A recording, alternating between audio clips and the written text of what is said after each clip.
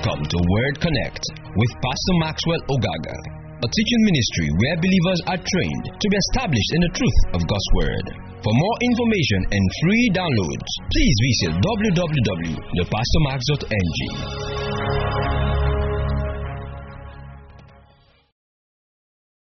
Because I'm anointed to teach. Thank you because your people are anointed to receive. And together our faith is built up in the knowledge of the person of Jesus. I pray that light and understanding will come forth in and through your word. In Jesus' mighty name we pray. Now today we've dealt with a whole number of things up until this time. Today we want to look at what I call Sola Scriptura. And what that simply means, the word Sola Scriptura means the idea of Scripture is alone, or Scripture alone. The word sola is the Latin word for alone, or the ground, like which you can use it for ground, you can use it for the word alone, and the word Scriptura, of course, means scriptures. So essentially, what Sola Scriptura means is that scriptures is enough, or there is the sufficiency of scriptures. And why are we doing this? Because as you develop, sometimes you come to see people talk about some holy books that are there. How many of you have heard of some holy books? Some people talk about the 7 books of Moses, right? And some of the Mormon Bible and some other things like that we would look at as we go on. So I'm going to recommend 2 things. This is what we call, this is something I got called the cumulative case for the reliability of the gospel eyewitnesses account. We talked about that the eyewitness account is one of the strongest proof of the Christian faith. So we're going to put this on our platform. Just a graph that shows 4 things why the eyewitness accounts are reliable. The first is that it is verified.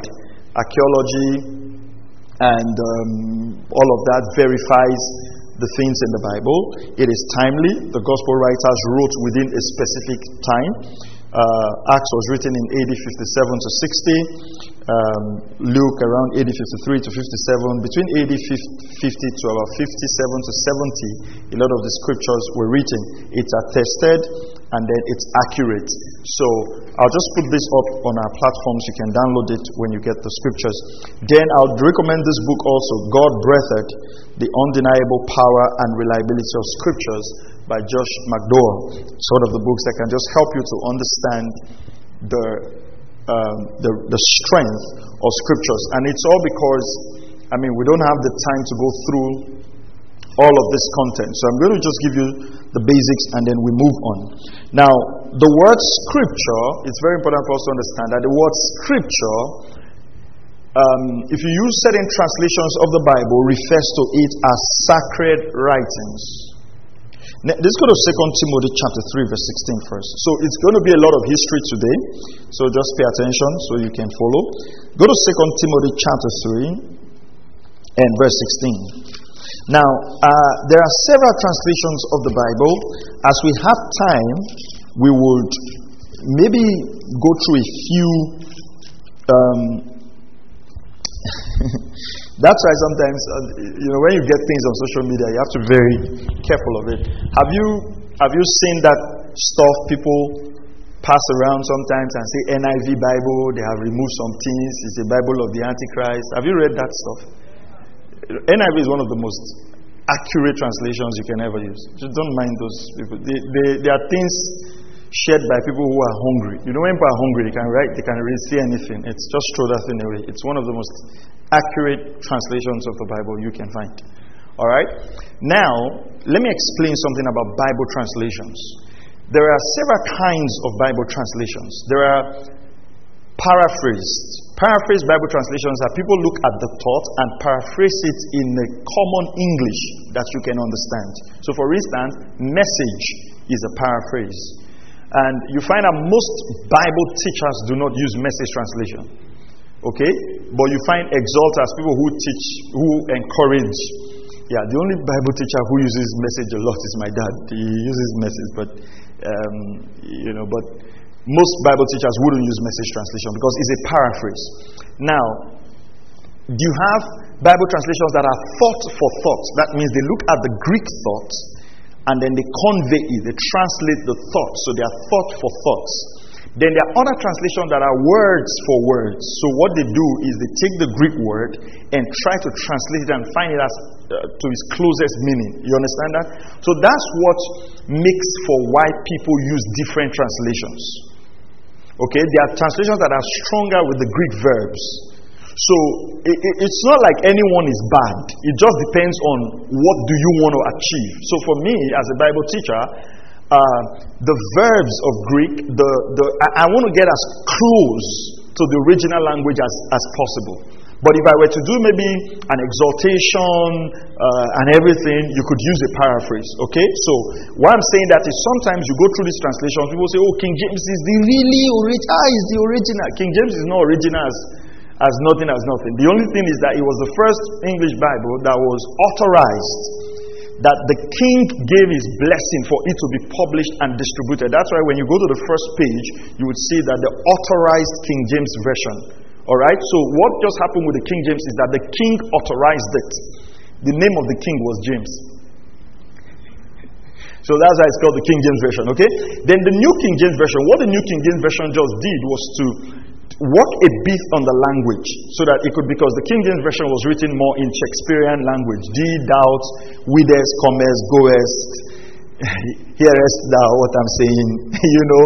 So, but then it worked on it on the New King James. So that's where you get all of those translations from. And the reason I'm saying this is that these are very important things, because sometimes people come up and say, oh, this Bible said it, this one said it, this Bible is not complete, that one is not complete. You find out especially in the writings of Mark, in the Gospel of Mark. So there were some earlier literatures, there were some earlier books that were found that in some Bible chapters you discover that maybe one verse is not there. It's not that it was omitted, it depends on the translation that it was picked from.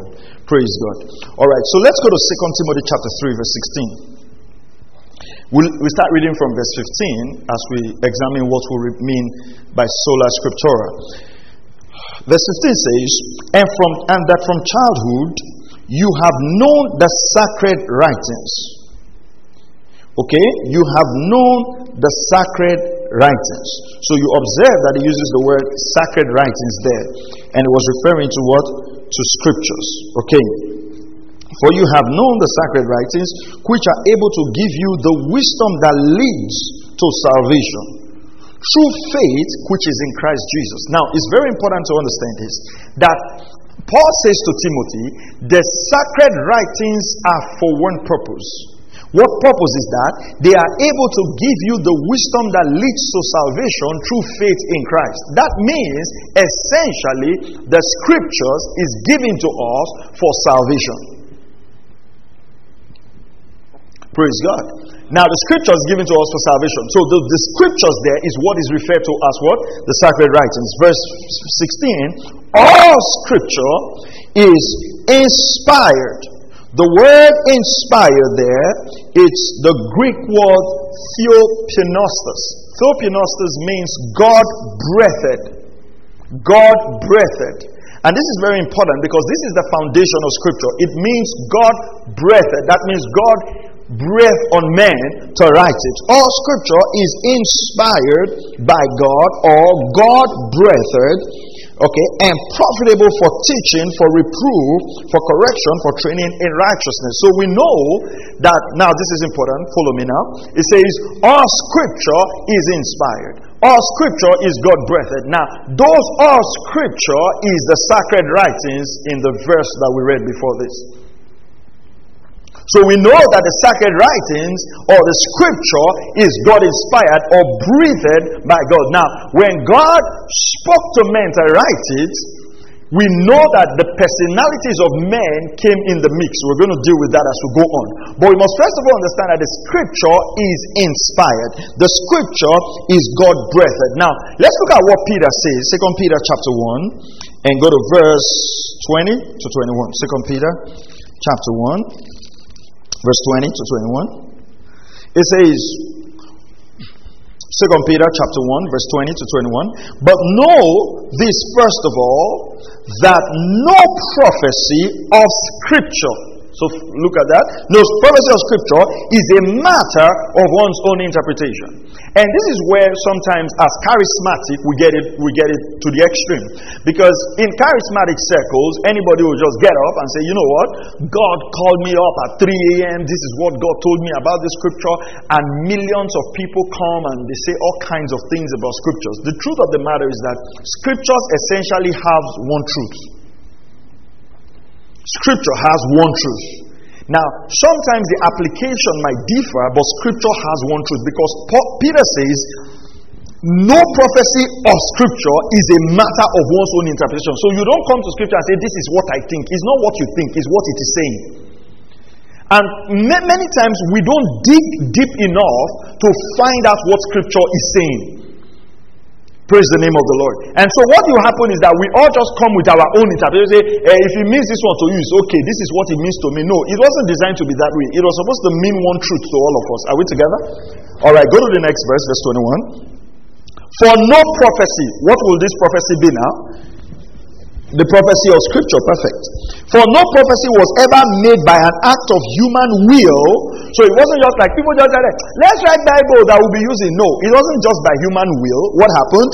Men moved by the Holy Spirit, look at this word, spoke from God.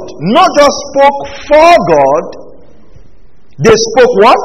From God. Which confirms what Paul wrote to Timothy, that the Scripture is inspired. Right. So it wasn't just an act of will. The Bible didn't just come about as an act of will. No, it was inspired by God. It was God-breathed. They spoke from God. They wrote from God. Perfect. Now, let's look at what we call the canon of Scripture. The word canon is a Greek word which means rule or standard. How was the Bible determined? How was it determined that we would have only these 27 books in the New Testament and all that in the Old Testament? First of all, you'd realize that the canon of Scripture, there were 4 things that were taken into cognizance when the canon of Scripture was being put together. Number 1, the writing must be authored by an apostle or prophet of God, or someone closely connected with one or more of the apostles. That means that every book that was accepted to become the Bible later must be authored by either one of the foundational apostles or someone closely related to one or more of the foundational apostles. So you find out that there are, first of all, 12 apostles of the Lamb. The 12 apostles of the Lamb are the first. How do I put this now? The apostles of the Lamb, which are the 12 foundational apostles, are the apostles that were chosen by Jesus Christ himself. You know, you cannot add to that. Those ones are already chosen, and they were chosen directly by Jesus himself. Now, I've tried to answer this. I think my daughter asked me the question. Jesus had 12 apostles, 12 disciples who he named apostles, but Jesus did not only have 12 disciples. I hope you people know that. Yeah, Jesus had 12 disciples whom he named apostles. But Jesus had more than 12 disciples. So it's important for us to understand when we talk about the disciples of Jesus, you must learn to separate the term from the 12 disciples of Jesus sometimes you must not allow your CRS knowledge to interfere with scriptures. CRS is written so you will pass exam. This is for eternal life. Alright? So Jesus did not just have 12 disciples. It works, but he actually had 12 disciples whom he named apostles. Those apostles are the 12 foundational apostles of the Lamb. But he had many more disciples. Joseph of Arimathea was his disciple. But he didn't show up until his death.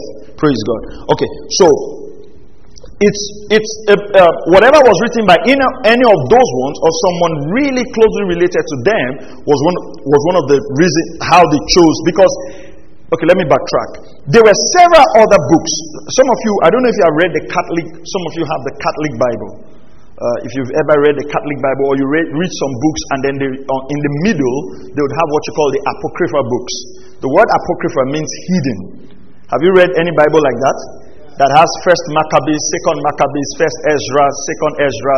Have you read all of that? Okay, so why were those things not put within the context of our Bible was the fact that some of those things were not authored by the original apostles that followed Jesus. Alright? They are writings, but they were not part of the scripture. They were not canonized. We're looking at the process of canonization. Number two, the writings clearly evidenced by the confirming power and presence of God. So look at the writings that were confirmed by the power and the presence of God. Number three, the message was consistent with other recognized scripture. What that means that any book that was accepted, especially in the New Testament that was accepted, must be consistent with other scriptures. Must be consistent from the Old Testament down now to the New Testament. Now, let's look at something. For instance, muzzle not the ox was quoted in Deuteronomy. Then it's quoted in Luke, and then Paul quotes it in Timothy. So you see, from Deuteronomy to Luke and then to Timothy, that scripture is what? Quoted. The just shall live by faith, quoted in Habakkuk, quoted in Romans, quoted in Hebrews. So you see that there is a continuity. So every book that was accepted later to be part of the New Testament must show continuity from the Old Testament, because it must be one thread running through all of scriptures. Do you understand that? All right.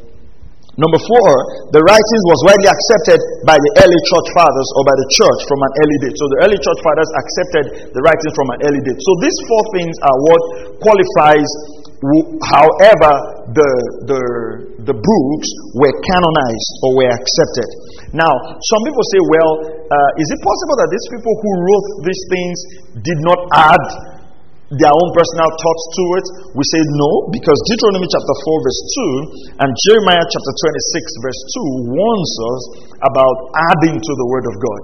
So we know that they wrote within the sphere of how the Lord allowed them, or how the Lord willed them to write. Now, a bit of history. We'll get into scriptures. In AD 367, there was a guy called Antinasus of Alexandria. He was the first person who officially compiled 27 books, of the New Testament. All right. And then there were two major meetings, which are the Council of Hippo and then the Council of Carthage. The Council of Hippo was in AD 367. Yeah, I think so. No, AD 393 was the Council of Hippo. AD 393 was the Council of Hippo. Then AD 397 was the Council of Carthage. Now, in these two councils, the scriptures were formally canonized and made into the Bible, and then the canon of scriptures was closed. That means that there could be no addition to scriptures, right? And then we had what we call our Bible. So the time at which the Bible was canonized was AD 393 and AD 397, the Council of Hippo and the Council of Carthage. And that's how we find our scriptures. That's where we now say, okay, fine, this is the Bible. Now you must understand, we'll go there as we progress, you must understand that when the saints were writing, they did not write with the mind that they were compiling a Bible. Yeah, Paul wasn't writing like he was writing a Bible. Paul was actually writing letters to the church. Right? Paul was writing a letter to Timothy. Right? Writing a letter to Timothy, 1st and 2nd Timothy, writing to the churches he planted. So it wasn't like they all decided, you write one chapter, me I will write two chapters. No. No. They all wrote as they were inspired by the Lord, and then it later became the scriptures.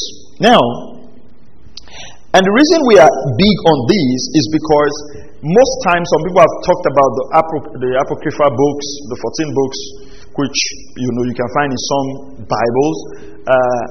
Why are those ones not included in the scriptures? Then you also have people who come up with all kinds of things, and they say, well, we have this writing, there's the book of Thomas. And all of that, some people at a point were bringing up that, Thomas wrote this, and so it should have been part of the Bible. Then in 1827, a man by the name of Joseph Smith, the founder of the Mormon, the Latter-day Saints, said he had, that's 1827, yeah.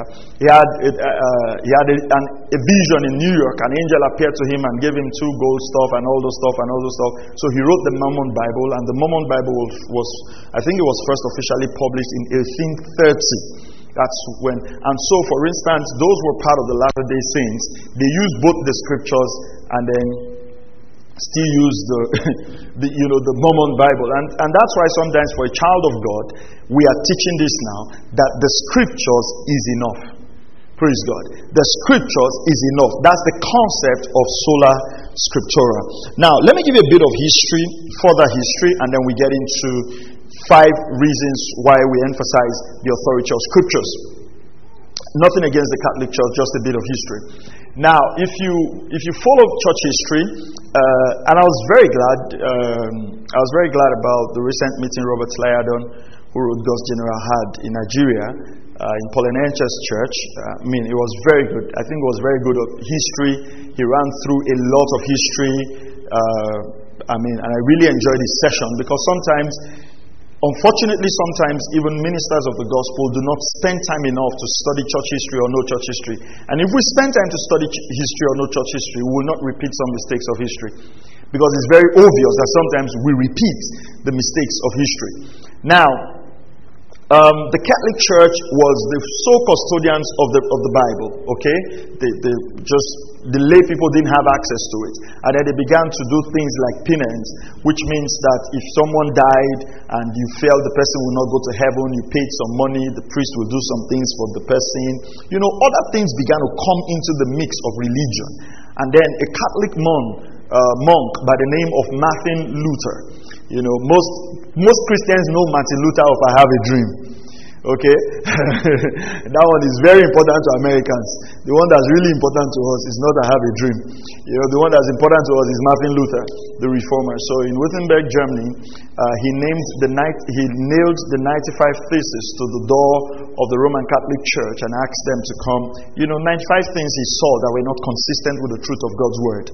But one of the things that was big for Martin Luther was the fact that justification was by faith in Christ alone. The just shall live by faith. That one word is what is making you to be able to read the Bible today.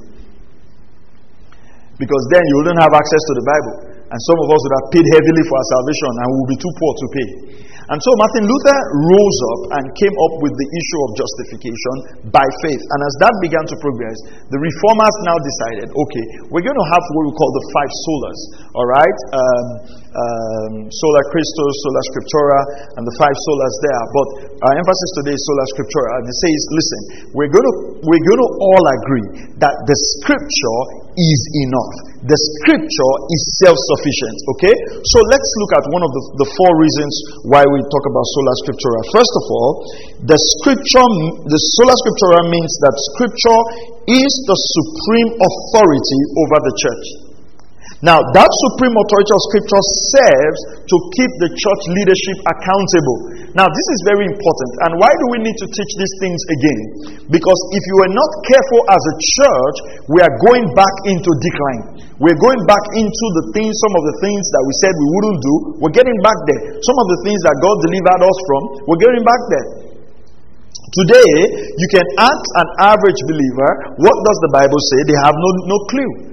And they'll tell you what Papa said. And the greatest thing sometimes when I'm teaching scriptures or I'm talking to people about scriptures, the greatest challenge I have sometimes is having to teach people what is in the Word as opposed to what Papa said. It's difficult. It's like you're trying to teach old dogs new tricks. It's still, but that's not what Papa said. Okay, but what does the Bible say? What does the scripture say? Read the Bible. So, Sola Scriptura simply means that the scriptures is the authority of God's word. That means that even I can be wrong, but the scripture remains right. And that's why believers should be trained to study the word of God so that they can be able to know where to draw the line. So, scriptures is the sole authority of the church. Not what I say, not what the archbishop says, not what Papa says, not what whatever your most inspiring preacher says. And this is usually a challenge in generation because when you ask people, let's look into the word of God, sometimes the personalities of the people they are under blind them from seeing God's word. And things that are very obvious in the scriptures, without trying to sound this thing, they begin to teach it to become all kinds of doctrines. And I'll talk about that as we move on. Number 2, Sola Scriptura means that the scripture is sufficient for salvation. That the scripture equips believers with all that is needed to be saved. John chapter 20, please. Let's read that. John chapter 20, verse 30 to 31. I'll read the NIV version. John chapter 20, verse 30 to 31. All right? And let me tell you, well, I know we're bigger than that, but let me just say, most of those things they forward on WhatsApp that you should forward. All right? Just throw those things away. There are people who don't have work, okay? Some of those very funny ones. Somebody just gave birth to a baby in hospital, they open the hand, it's waste of time. It's waste of your time, actually. It's not the fear of the Antichrist as the beginning of wisdom. It's the fear of the Lord. Praise God. Don't forward all those things. Let me tell you this. Go and read church history. Every single person, and I mean every single person who has predicted the date of the rapture has been wrong. Everybody. Everybody who has predicted the rapture date has been wrong. We continue to be wrong. Nobody gets it. Because it's plain in scriptures. Scriptures already told us. No man knows the date. It's not committed to the hands of man. But when we have followed people to the point where they now blind us from seeing scriptures, whatever they say is correct. John 20, 30 31. Jesus performed many other signs in the presence of his disciples, which are not recorded in this book. So you must understand that not everything Jesus did was recorded. And the wisdom is, stay silent where the scriptures are silent. Are you hearing what I'm saying? Stay silent where the scriptures are silent. And be loud where the scripture is loud. Look at this now. It says, but these are written that you may believe that Jesus is the Messiah, the Son of God, and that by believing you may have life in his name. So everything that was recorded in scripture was selected to prove that Jesus is the Messiah. Why? Because that was what is required for salvation. So all the miracles Jesus did were not written in the Bible.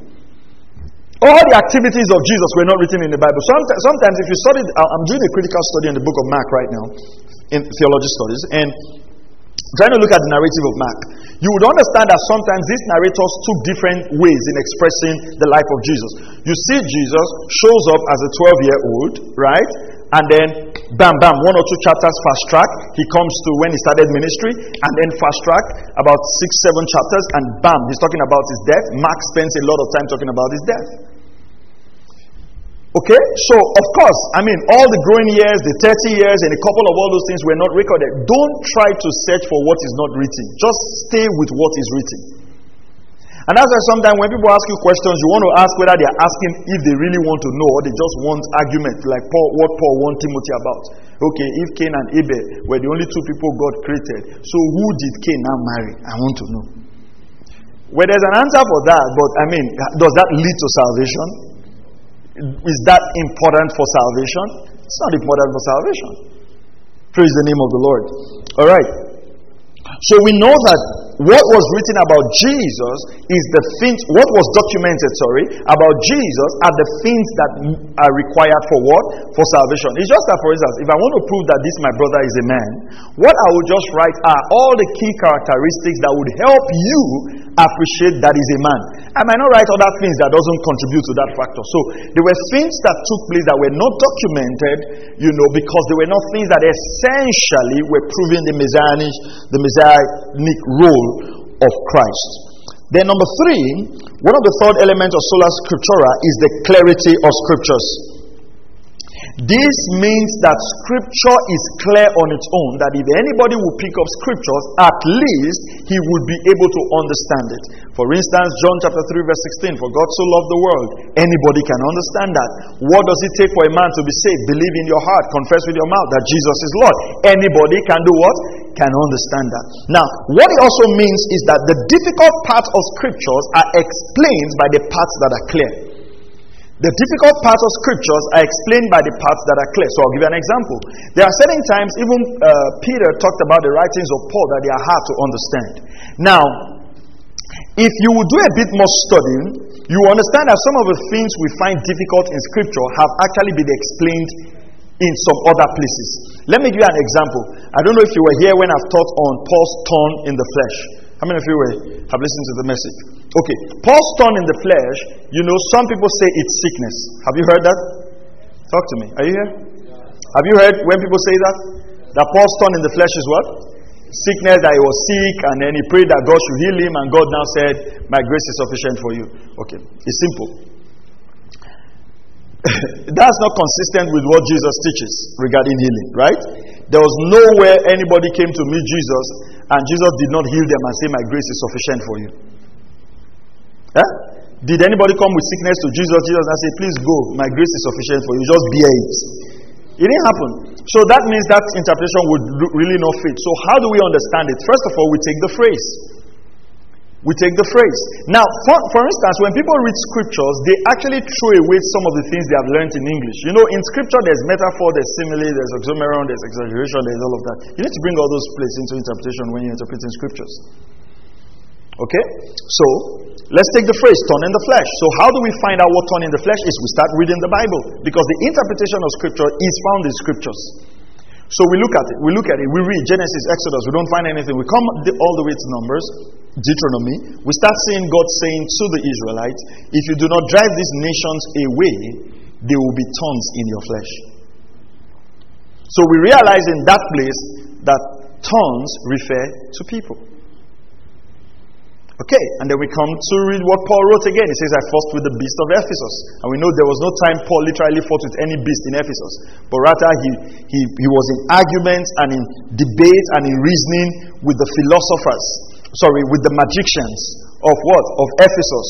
Alright? When he went in there, Artemis, the goddess of fertility and all of that. So we know that these things are referring to people. And Paul says, a door is open unto me and there are many adversaries. He did not say there is one adversary. If he had said one adversary, we know he was referring to Satan. He says many adversaries, referring to multiple people. So what's Paul's thorn in the flesh? Paul's thorn in the flesh were the people that were opposing his message and persecuting him from teaching the truth. And God says, well, in spite of this persecution, you still go ahead and teach the truth, because my grace will be sufficient for you in spite of the persecution to be able to preach the truth. So that's how scripture is interpreted. We don't read our meaning into scriptures, we allow scriptures to speak to us. I'll give you another common example. Two more examples. Sometimes we talk about the word end time, and then people always think end time is the end of the world. And that's a bit of a problem, because it now affects our eschatological view. For instance, the book of Revelation is not the book of the end time. The Bible did not call it the book of the end time. The scripture says this is the revelation of Jesus. So when you read the book of Revelation, stop looking for the beast. Look for Jesus. It's there. Read your first line. This is the revelation of Jesus. Not the revelation of the Antichrist, the revelation of Jesus. So find Jesus there. Okay? So the word end time, the word end of the world, is the Greek word age. The Greek word age is aeon, and it means an age or time period, a specified time period. So sometimes when you read end of the world in the New Testament, it wasn't referring to the end of this world, it was referring to the end of the Jewish age. Referring to the end of the Jewish age. But if you don't understand that, you will mean it is referring to the end of this whole world. No. So you need to find out the word that was used there for world. Alright? Because in those days, anywhere the Jew was, because they had the covenant, was seen as the end of the world. Remember what Paul wrote in Romans? He says, your faith is spoken of throughout the whole world. Of course, that faith was not being heard in Africa here. So how did he mean the whole world? He was just talking about wherever the Jews were. For them was the world, because they had the covenant. Okay? So, even the term last days, you hear people say, we're in the last of the last of the last of the last days. But then when you look at the last day, for instance, Peter said on the day of Pentecost, this is that which was spoken by the prophet Joel. Now, what was spoken by the prophet Joel? You go back to read Joel's prophecy. Joel said, in the last days, I'll pour out my spirit upon all flesh. That means the last days actually began when Peter on the day of Pentecost. It's simple, because it says, I'll pour out my spirit upon all flesh. In the last day, Peter says, this is that which was spoken. So we are not just in the last days, we have been in the last days right from the day of Pentecost. Bible interpreting Bible. Okay? Sometimes when people talk about the signs of the last days, I think I'm going to teach that sometimes next year. I'm working on it.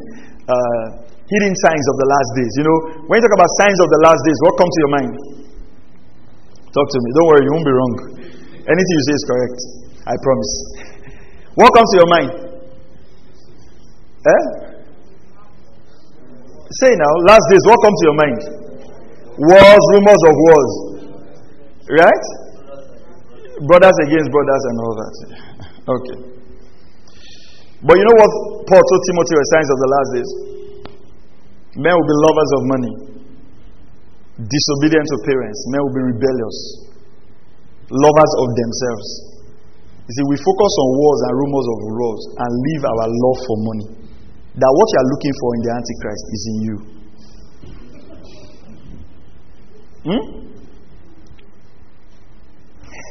You are looking for war and looking at Saddam Hussein, and meanwhile, as a young child, disobedient to parents, the main sign has taken residence in you. You are looking for war. You see, you must always understand that there is nothing outside that's your problem. Even the Antichrist, what are you afraid of? You know, people teach Antichrist and they teach it like one thing. 666, we wear the mark of this thing, you don't understand it. Well, so if there's 666 on your body, what is the problem? And I've told you here, listen carefully. 6 is the number of man. 666 is the perfection of humanity and flesh. Paul says, I bear in my body the mark of Christ. What is the mark of Christ? Focus on the mark of Christ. Leave the mark of the beast. You see, we always have wrong emphasis in the church. It's always a major problem because we now take things that are so mysterious. People don't understand. Say, this thing, you will not understand it. You have to be careful. Just be careful that you don't take the mark. Be careful. And then people are just living in fear. What is the big deal about Antichrist? John was writing. He says the Antichrist came from among us. He says even this day, there are many Antichrists. John says there are many. You are looking for one man. It's there now. Go and read your Bible now. Read it. He says they came from among us. Those who do not testify that Christ has come in the flesh, who do not accept the messianic rule of Jesus. They were preaching a message that was contrary to Christ. What's Antichrist? Antichrist, that which opposes Christ. Antivirus, that which opposes your virus. Antichrist, that which fights Christ. Whatever fights Christ in your life is an antichristal spirit, including your inability to endure sound doctrine. Are you hearing what I'm saying? Leave the mark. Just leave it. It's not a problem. You don't have a problem with that. Emphasize what Christ emphasized. Teach what is taught in the epistles. That's why the greatest prayer Paul prayed was that the eyes of understanding will be enlightened, that we may know the mystery of God's will. Praise God. All right. So, Scripture is sufficient, and the hidden part of Scripture is known by what? The places that are what? Clearer. So you take what is clear to be able to understand, okay, what is not clear. Now, why sola scriptura? Why do we have to emphasize the authority of Scriptures? 1 Corinthians 4:6. And then, you know, the funny thing is when you say things like this, then people go about saying, oh, you don't believe in this, you don't believe in this. Because people's concept of you believing in something is agreeing with what everybody says about the thing. Praise God. Look at this. It says, now these things, let me give you another interpretation of Scripture that it's not so controversial. It's very straightforward. I can do all things through Christ that strengthens me. Right? You know, how do we interpret that Scripture? How do you interpret it? Ability to do what? To do all things. Okay, is that what that Scripture is saying? I'm asking you now. No, that's not what that Scripture is saying. What Paul was saying is not the ability to do all things, is the ability to endure all things. He says, I know how to abase. It was when they brought offerings to him, and he said, well, I thank you guys for the offering you have brought. I know how to abase. I know what? How to abound. I can do all things through Christ that strengthens me. What he was just trying to say is that when I have money, my head is correct. If I don't have money, my head is still correct. The stabilizing factor is Christ. Are you hearing what I'm saying? It's not that you can't do, because if you take that scripture like that, it actually means that you should be able to carry a trailer. No, it's simple now. I mean, it's simple. Can you do all things? I'm asking you now. Okay, not what? You see that interpretation is now changing now. I've brought a circumstance now. You are now turning. I ask you now, you say I can do all things. Okay, there's trailer there. So you realize that it doesn't what? Fit into that circumstance. Because what will happen when you interpret scriptures like that is that scripture will begin to now take shape from what is going on. Meanwhile, it ought to be consistent in truth. But if we talk about ability to go through all circumstances, it remains consistent. Whether a man is prosperous in Japan, or is prosperous in America, or is prosperous in Nigeria, he can maintain his sanity in Christ. That's why, and I must say this, let me say this very quickly. You realize that, and people have asked me this, people say that something like in the Old Testament, you see that there was a lot of emphasis on material prosperity. They will tell you what this person had, what this man had, what. In the New Testament, it was very silent. Let me tell you, it wasn't that in the New Testament people were poor. No. Don't mistake that. In the New Testament, people had money. In fact, the women, one of the governor's wife was a partner to Jesus' ministry. Luke chapter 8. They were giving Jesus substance. He didn't say they were giving substance to sustain his ministry. Jesus was traveling full time with 12 guys, and they were all well taken care of. The only person Jesus appointed that we know that had an official was Judas, treasurer. Jesus didn't have a secretary, he didn't have PRO, he didn't have a brand master. The guy had a treasurer who was keeping money. So they were loaded. But why was there no emphasis? People had lands that they sold and brought to the apostles' feet. When Jesus died, Joseph of Arimathea, a very rich man, went to ask for his body. See, it's like a terrorist is killed, and you now go to the president here and ask for his body. You will know what you have to go and ask for that body. Are you hearing what I'm saying? Do you think if they hang any person at public execution, then you can go to Aso Rock and say, give me the body, and bury the person in your own grave? It means you are loaded. For you to even go and ask Herod for the body, you not say, let's pray. You went to Herod and asked for the body. You know that you have some. So Jesus had these guys around him. You see, but the emphasis why riches is not mentioned so much in the New Testament was the fact that, listen, something superior had come. The salvation of mankind that the whole world has been waiting for has finally been manifested. That was bigger than anything. That's why scriptures is silent on prosperity in the New Testament. Listen to me, saints of God, and that's the way I want us to be.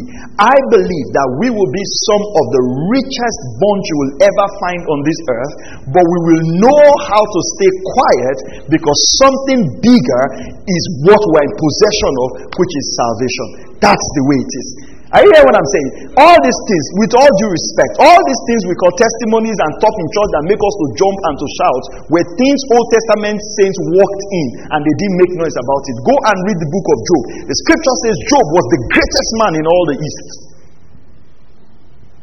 Are you hearing what I'm saying? Go and read the riches of Solomon. Solomon, there was so much wealth in Jerusalem that silver was not accounted for anything. Are you hearing what I'm saying? But the scripture says angels desire to look into this salvation. That's where we make mistake in Pentecost today, where we make money like a god. Listen, we should create an environment where when people are even extremely wealthy, they are still the most conservative, most God-fearing people you can ever find around. We must never make mammon our God. That's why it is silent in the New Testament. Are you hearing this? All right. Why Sola Scriptura? 1 Corinthians chapter 4 verse 6. Now these things, brethren, are figuratively applied to myself and Apollos for your sake, so that in us you may learn not to exceed what is written. So one of the reasons why Sola Scriptura is important is so that we don't exceed what is written. We don't go beyond what is written. That's why you see today sometimes in church, we will say, oh, we are doing spiritual work. What is spiritual work again? More than what Jesus had finished. You are looking for the idols in your father's house. Were they covered in the blood? Did Jesus triumph over them? He did. He triumphed over them. You are part of that triumphant army. Are you hearing what I'm saying? One of the greatest disservice we have done to the body of Christ is this doctrine we carry about generational curses, fathers pursuing, and all this nonsense we teach from the pulpit. See, the more we teach people that, the more we keep them in bondage. He that the Son sets free is free indeed. Are you hearing what I'm saying? You see, the more you think you are cursed, the more you will be cursed. As a man thinketh in his heart, so is he. That's why the greatest deliverance you need is your mind. Be transformed by the renewing of your mind. Why are they pursuing you? What do you have? Huh? The devil will leave. Devil left Dangote is you is after. You sometimes you also think I just think that go. If they say the devil has seen my star, he's seen my star. Which star? Which star? That even if they allow the star to blossom, where will it shine to? You know, sometimes we just make it look like, if not for the devil, we will be the biggest guys on this earth. Guy, is a lie. If we tell him to give you 2 months, 2 years, and just give you permission to even do what you want to do, what will you do? Business idea is zero. Books zero. Go to school zero. Devil is after your star. What will he do with the star? Say, we have just left my destiny. When they saw the star of Jesus, they came to worship him. What is it about your star? Are you hearing what I'm saying? Say, but Herod tried to kill him. God made a way of escape for him. It wasn't a prayer point. God just stabbed Joseph. Say, take him to Egypt. And you come back. Clear divine direction that made him to escape evil. That's how a child of God works. Are you hearing what I'm saying? Even if there is evil, and as a child of God should be able to tell you, don't do this, do this. So what we should teach people, hear this carefully. What we should teach God's children is not the presence of Herod, is hearing God's voice. Are you hearing what I'm saying? We can't be teaching there is Herod, he will soon kill you, It doesn't help you, you will die. What helps you is hearing the voice of the Father. My sheep hears what? My voice. And when you hear that voice, it doesn't matter the satanic attacks that are after your life, you would walk through them as if nothing is planned. That's how to live. Are you hearing all this fear of devil? You will die. That fear is what will kill you. Then when you meet God, explain yourself. That what I was teaching you didn't hear. That's why you died. I mean, we're so scared of the devil, and it's becoming embarrassing when I see what we pray about. Never put the devil and God in the same place. They are not equal. Do you understand? It's like opposite of black and white, then God, the devil. No, 1,000 times no. That little thing is created. It's a created being. And we're so exalted, we're so taught, it's amazing. You look at rich things in the Christian faith we should study. We leave all these precious things we should learn about. We focus on one tiny little creature. All our prayer points are after that. Huh? See, matured man going out, anoint himself, drink oil, bathe with oil, just put oil in his head, put oil on his leg, do this one, go call all the children, anoint them, put oil in their this thing. And how long will you do that? What Jesus came to redeem you from. Since you want to perform sacrifices, go back to the Old Testament. There are 636 laws there that you need to keep. What Jesus delivered us from, we are again getting into the bondage of those things. And this is why we need to emphasize again the authority of scriptures. Praise the name of the Lord Jesus. In Mark chapter 7, verse 6 to 9, we're talking about why are we talking about Sola Scriptura? Why are we talking about the authority of scripture? Mark chapter 7, verse 6 to 9. What happened? It says you teach the commandments of men as what? The doctrines of God. That's why we need to stay with scriptures. That's why we need to stay with scriptures. Go to verse 9. It says you are also experts at setting aside the commandment of God in order to keep your tradition. The only thing that makes the word of God of no effect is what? Tradition. You hear some people will teach that a lady cannot wear trousers to church. Okay. That same church will have a branch in America. That same church we have a branch in US. US branch, they can wear trousers. Nigerian branch, they can't wear trousers. What that means is that if you go to US on Sunday, let's say you were in US this Sunday, you can wear trousers there. God will not be angry. Then as you cross the plane, and enter Murtala Muhammad Airport, even in heaven, they will not check he has crossed. And then God will be angry, right? That's what we teach. And if you read that same scripture, the Bible says that you should not sow two crops in the same field. What that means is that if you are planting corn and you are planting pumpkin, and you reap both of them, you have sinned. So if you eat corn and pumpkin from this, and almost all the things you eat, they are planted together. Then that same thing says, trying to look, I think we have someone in there. Yeah, I think your shirt looks more like it. You know, that same scripture says you should not sow two things. Two materials together. How many of you are wearing shirts that has two materials? So this is the funny thing about tradition that doesn't make sense, where we teach it as doctrine. You say a lady should not wear trousers, so she wears skirts that is made up of two materials. Okay, some of you have not understood. You said the Bible says women should not wear trousers. She now goes to sew a skirt and blouse that is made up of two materials. The verse before the one she just says she cannot do what she has just done. But you now, you didn't read that one. Do you understand it? Those are traditions of men that we teach as the commandments of God. Anybody listen carefully to this, and I don't care, thank God this is online. Anybody who has died and went anywhere they decided to go when they have died, and they saw whatever they decided to see whenever they died, and they brought a message back, let them keep whatever message they saw, keep it to themselves. Lazarus died for 4 days. He didn't see anything. Are you hearing what I'm saying? Listen, scriptures will teach us. It might look funny, but these things I'm saying are very key. When the rich man told Jesus, he says, send someone from here to go and warn my brothers. What did Jesus say? He says, they have the scribes and the prophets. What was Jesus saying?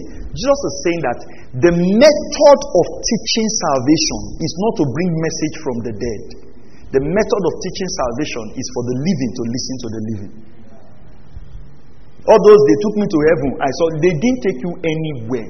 What you saw is what your pastor has been teaching you. And I don't know how you died. Maybe you had an accident, your head hit the floor, and that confusion make you to see people leading you everywhere. Listen to me, you didn't see anything.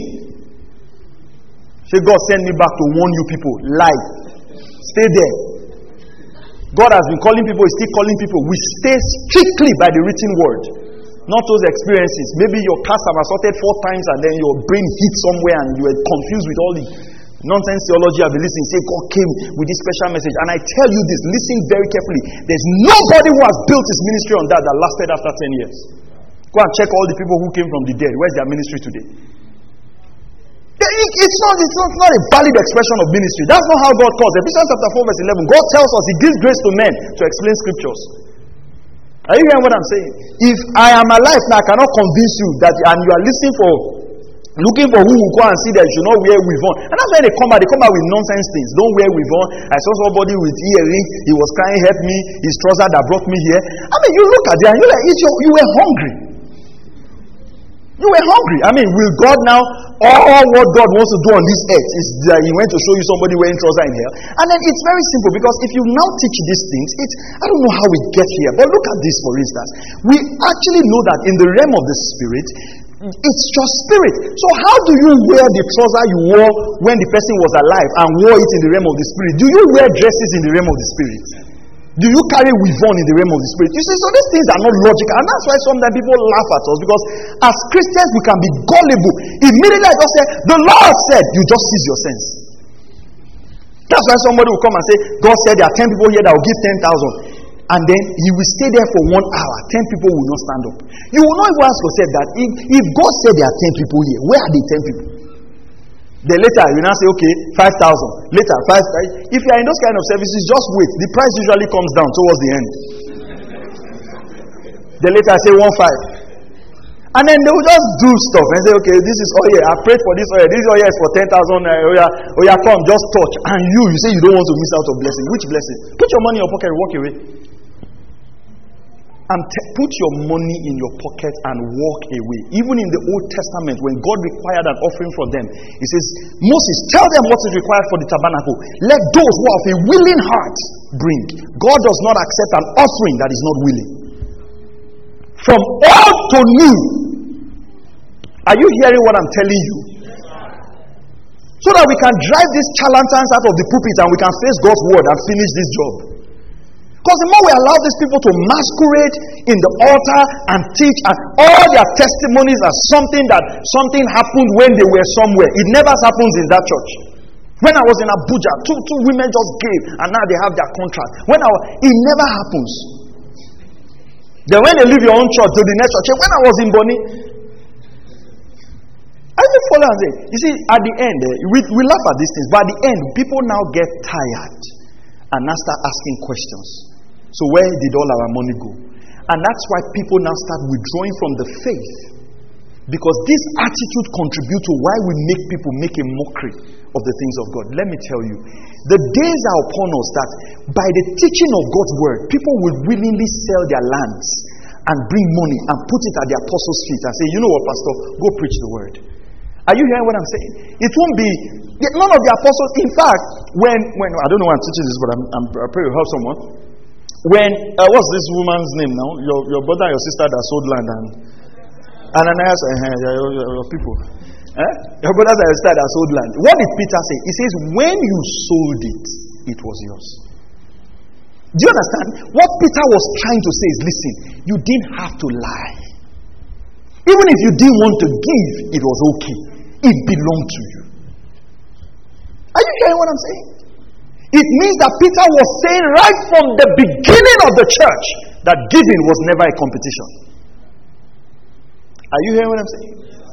If a church is blessing you, your pastor is blessing you, the church is blessing you, they are managing finances well, a responsible Christian will give. No pressure, no, as you have given, as this house is going up, your life will go up. When the house finishes, what happens to your life? And let me tell you this, I don't know why I'm saying this, but I believe the Holy Spirit wants me to say it. Let me tell you this, any giving that is attached to anything in the natural, don't plug your money there. Are you hearing what I'm saying? When they say, we are laying the foundation of this house, as you give, God will lay your foundation. That is a sign. Don't give. Don't tie your life to anything in the natural. Are you hearing what I'm saying? If you want to lay foundation, just tell people, we want to lay the foundation of this church. This is how it will cost us. Just give to the Lord. The Lord will bless you in return. Don't tie their destinies to foundation, to painting. As you are painting this house, God will paint your life. The paint will soon wear out. So when the paint wears out, what will happen to you? You see, let's not, how do I put it? Let people just know the truth. When you know the truth, there will be a desire in your heart. I want this truth to go forth. I want many people to hear those truths.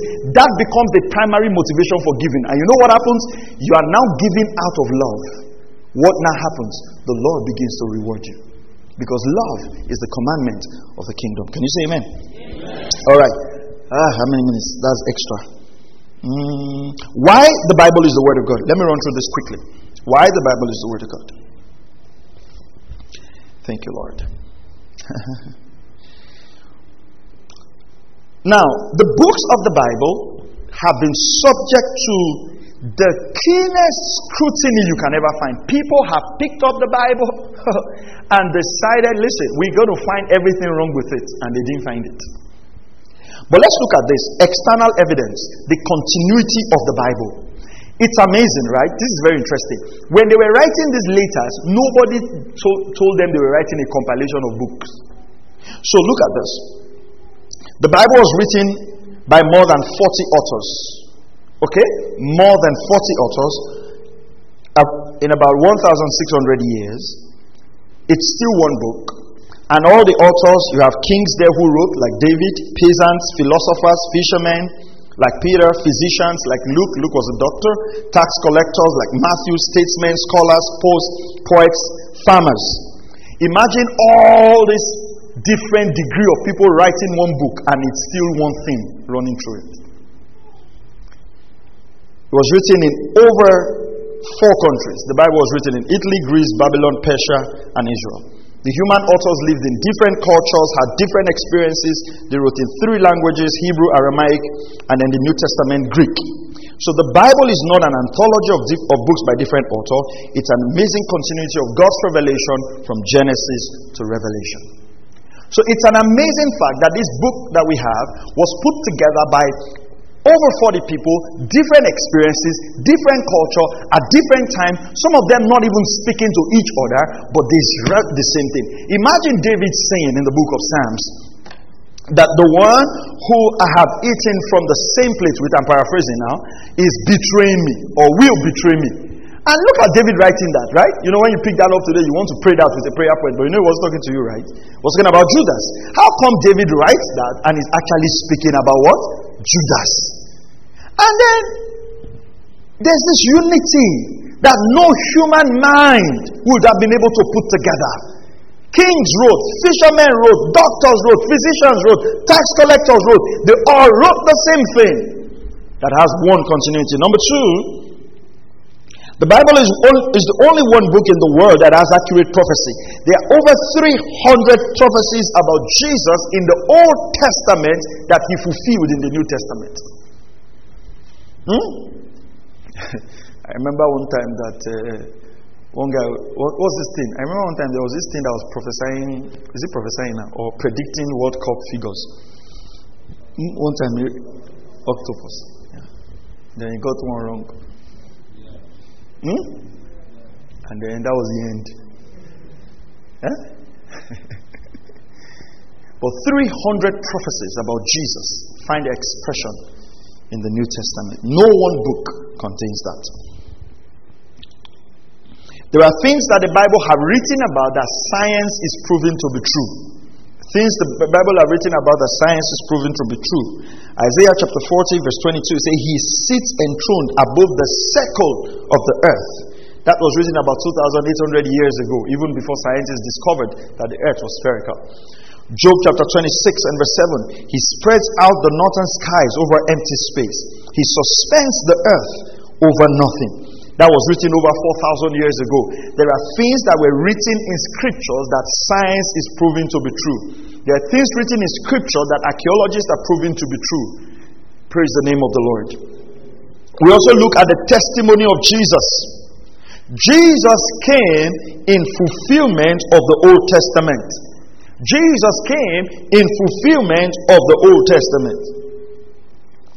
So you realize that when you read through the New Testament, you will see Jesus fulfilling the Old Testament, which again goes to qualify the fact that the New Testament is actually the Word of God. Because the prophecy that came from the Old Testament that was fulfilled in the New, comes together in Jesus. So Jesus verified and gave the fact that those scriptures were the inspired Word of God. So let's write some scriptures down. Just write this down, okay? Jesus came in fulfillment of the Old Testament. Matthew 1:23 to 33. Matthew 4 verse 14. Matthew 8:17.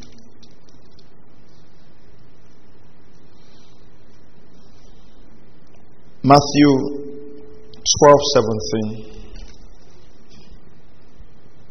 I'm just looking at one book. Matthew 15:7 to 8. Matthew 21:4 to 5.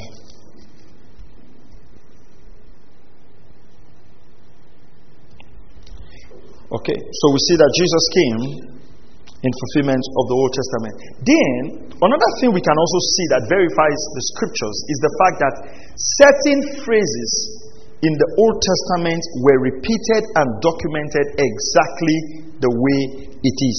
Let's look at Psalm 110 verse 1. This is what I want you to do. You open Matthew chapter 22 verse 43 to 44, but on the board on the screen, put Psalm 110 verse 1 for us. You open Matthew, then we have Psalm 110 verse 1. Let's do that quickly. Psalm 110 verse 1. Put it up on the screen for us. Now you open Matthew chapter 22 and verse 4 to 3. So you see, in Psalm 110 verse 1, it says, "The Lord says to my Lord, sit at my right hand until I make your enemies a footstool for your feet." Now when you read Matthew chapter 22, verse 42 to 44, it says, "What do you think about the Christ? Whose son is he?" They said to him, "The son of David." He said to them, "Then how does David in the spirit call him Lord?" Did you see that? How does David in the spirit calls him Lord? So even where Jesus wasn't born, what David penned down was inspired by the Spirit. Look at what it says. It says, "The Lord said to my Lord, sit at my right hand until I put your enemies beneath your feet." If David then calls him Lord, how is he his son? Okay. Fantastic. That David wrote this same phrase many years ago before Jesus came. And Jesus came and repeated those same phrases. Amazing how the scripture ties up. Alright? Now, if you look at 1 Timothy chapter 5 verse 18, the extent of scripture is all scriptures. Okay? You can also write this down. All scriptures concerning Jesus himself was accurate. Luke 24:27 and John 5 verse 39. Luke 24:27 and John 5:39 to 40. All scriptures concerning Jesus himself testified they were accurate. Then you know also that Jesus quoted a lot from Deuteronomy, Jonah, Daniel. Jesus quoted a lot of the Old Testament. Now let's look at this. 1 Timothy 5:14, okay, and Luke chapter 10 verse 7, and Deuteronomy chapter 25 verse 4, they all talk about not muzzling the ox. So you can see that what was written in Deuteronomy 25 verse 4, you can just write the scriptures down. You can put that up for us. Deuteronomy 25 verse 4, what was written in Deuteronomy chapter 25 verse 4 is the same thing Paul writes about in 1 Timothy 5 verse 18, is what Luke also writes about in Luke chapter 10 verse 7. Okay?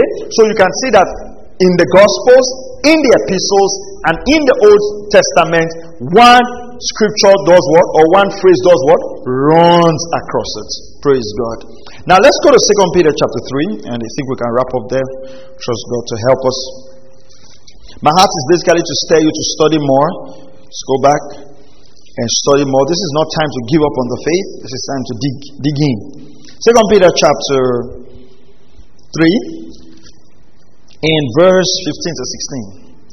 And regarding the patience of our Lord our salvation, just as our beloved brother Paul, according to the wisdom given him, wrote to you, as also in all his letters, speaking in them of these things, in which some things hard to understand, which the untaught and unstable distort. Two things that make people to distort scriptures is those who are untaught and unstable. Some people are not patient enough to learn scriptures. Untaught and unstable. Looking for new revelation. You know, there are people who are looking for new revelation. They will walk away from what is firm. Looking for something. There are people like that, always looking for new revs. But look at what it says. It says, as they do also the rest of the scriptures to their own destruction. So Peter, who was a foundational apostle of Jesus, equates the writings of Paul, the epistles, equates them to the rest of scriptures.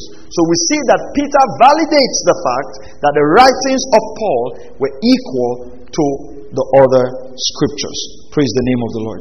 Then I think the last thing here is the fact that the Bible doesn't carry any prejudice in its writing. For instance, nobody will write the weakness of their greatest heroes. But in the scriptures, we see the weakness of the heroes are put out for everyone to see. Okay? So when you read the scripture, it's not a book that was written to cover up people and to make Christianity look good. The murders, the killings, the adulterous affair, the denial of Jesus. Are you following what I'm saying? Everything was documented. Even when Jesus was hungry, it was there that he was hungry. Even when he was angry and he flogged people from this thing, they put it there. I mean, do you think if you were to write about Jesus, you write that he flogged people? You wouldn't want to paint Jesus in that light, right? That he flogged people from the temple. But everything was written. That's to say that they were not trying to write something nice that people will accept. What were they actually doing? They were just giving accounts of what they have seen. Do you think if you were to write about Jesus today, they tell you, will you ever think that you write that Jesus was hungry? Or if you want to talk about, I'm studying something about the book of Mark. Do you think if you want to write about the death of Jesus, if they tell you that this man is the Son of God, write about his death? I mean, what are you going to write? That they forced him in the coffin, he came out. They forced him, he came out, and he shouted, "You want to kill me?" That's all you write. I mean, you write it like Superman, right? Are you going to write the fact that nails actually entered his hands? Blood came from his hand. Are you going to write that your Lord and your Savior was so thirsty he had to beg Roman soldiers for water? Would you write that? I mean, that's not the picture of the God we want. Come on, Superman can do more than that. Are you hearing what I'm saying? So they were not writing to present a perfect picture of Jesus. They were actually describing what they saw.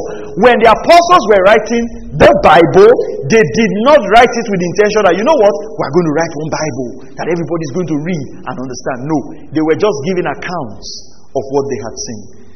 Are you following that? And it was later by the mercies and the grace of God and the sovereignty of God that this whole thing was pieced together to become the Bible. It was not an intentional collection of books.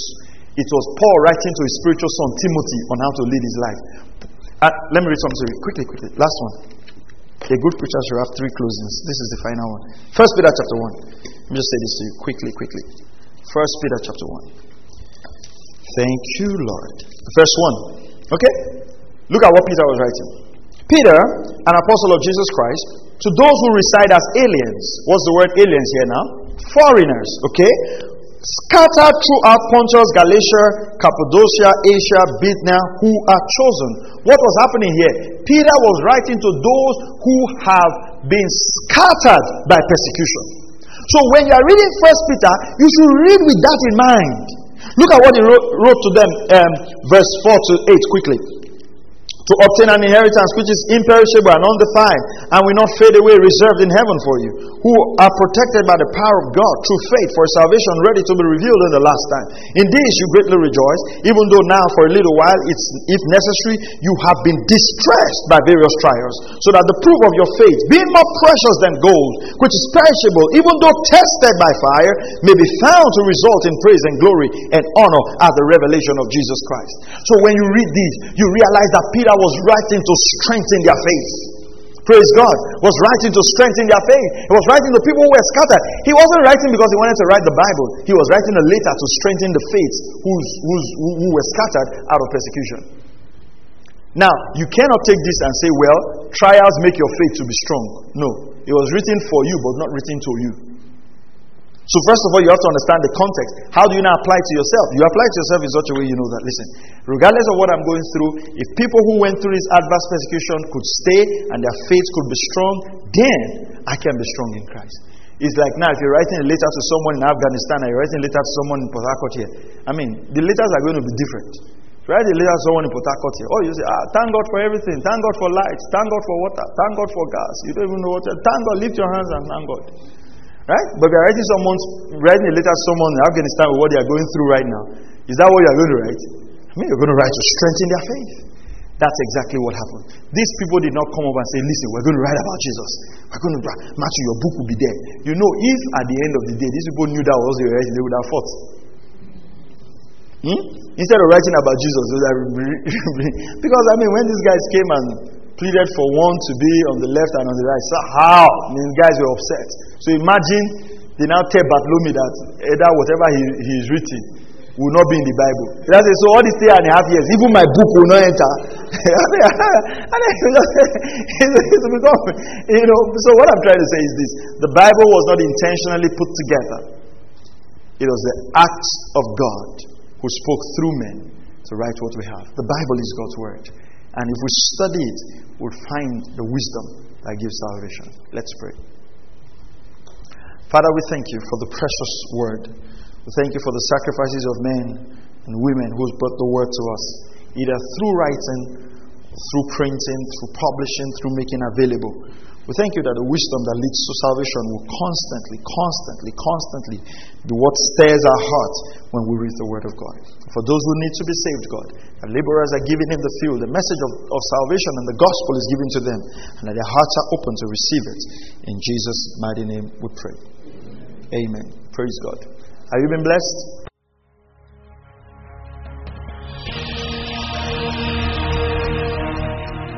Thank you for listening to Word Connect with Pastor Maxwell Ogaga. We encourage you to share this message with your friends and loved ones. For more information and free downloads, please visit www.pastormax.ng. We would like to hear from you. Send us an email, info@pastormax.ng, or you can call 0805 888 7575. God bless you.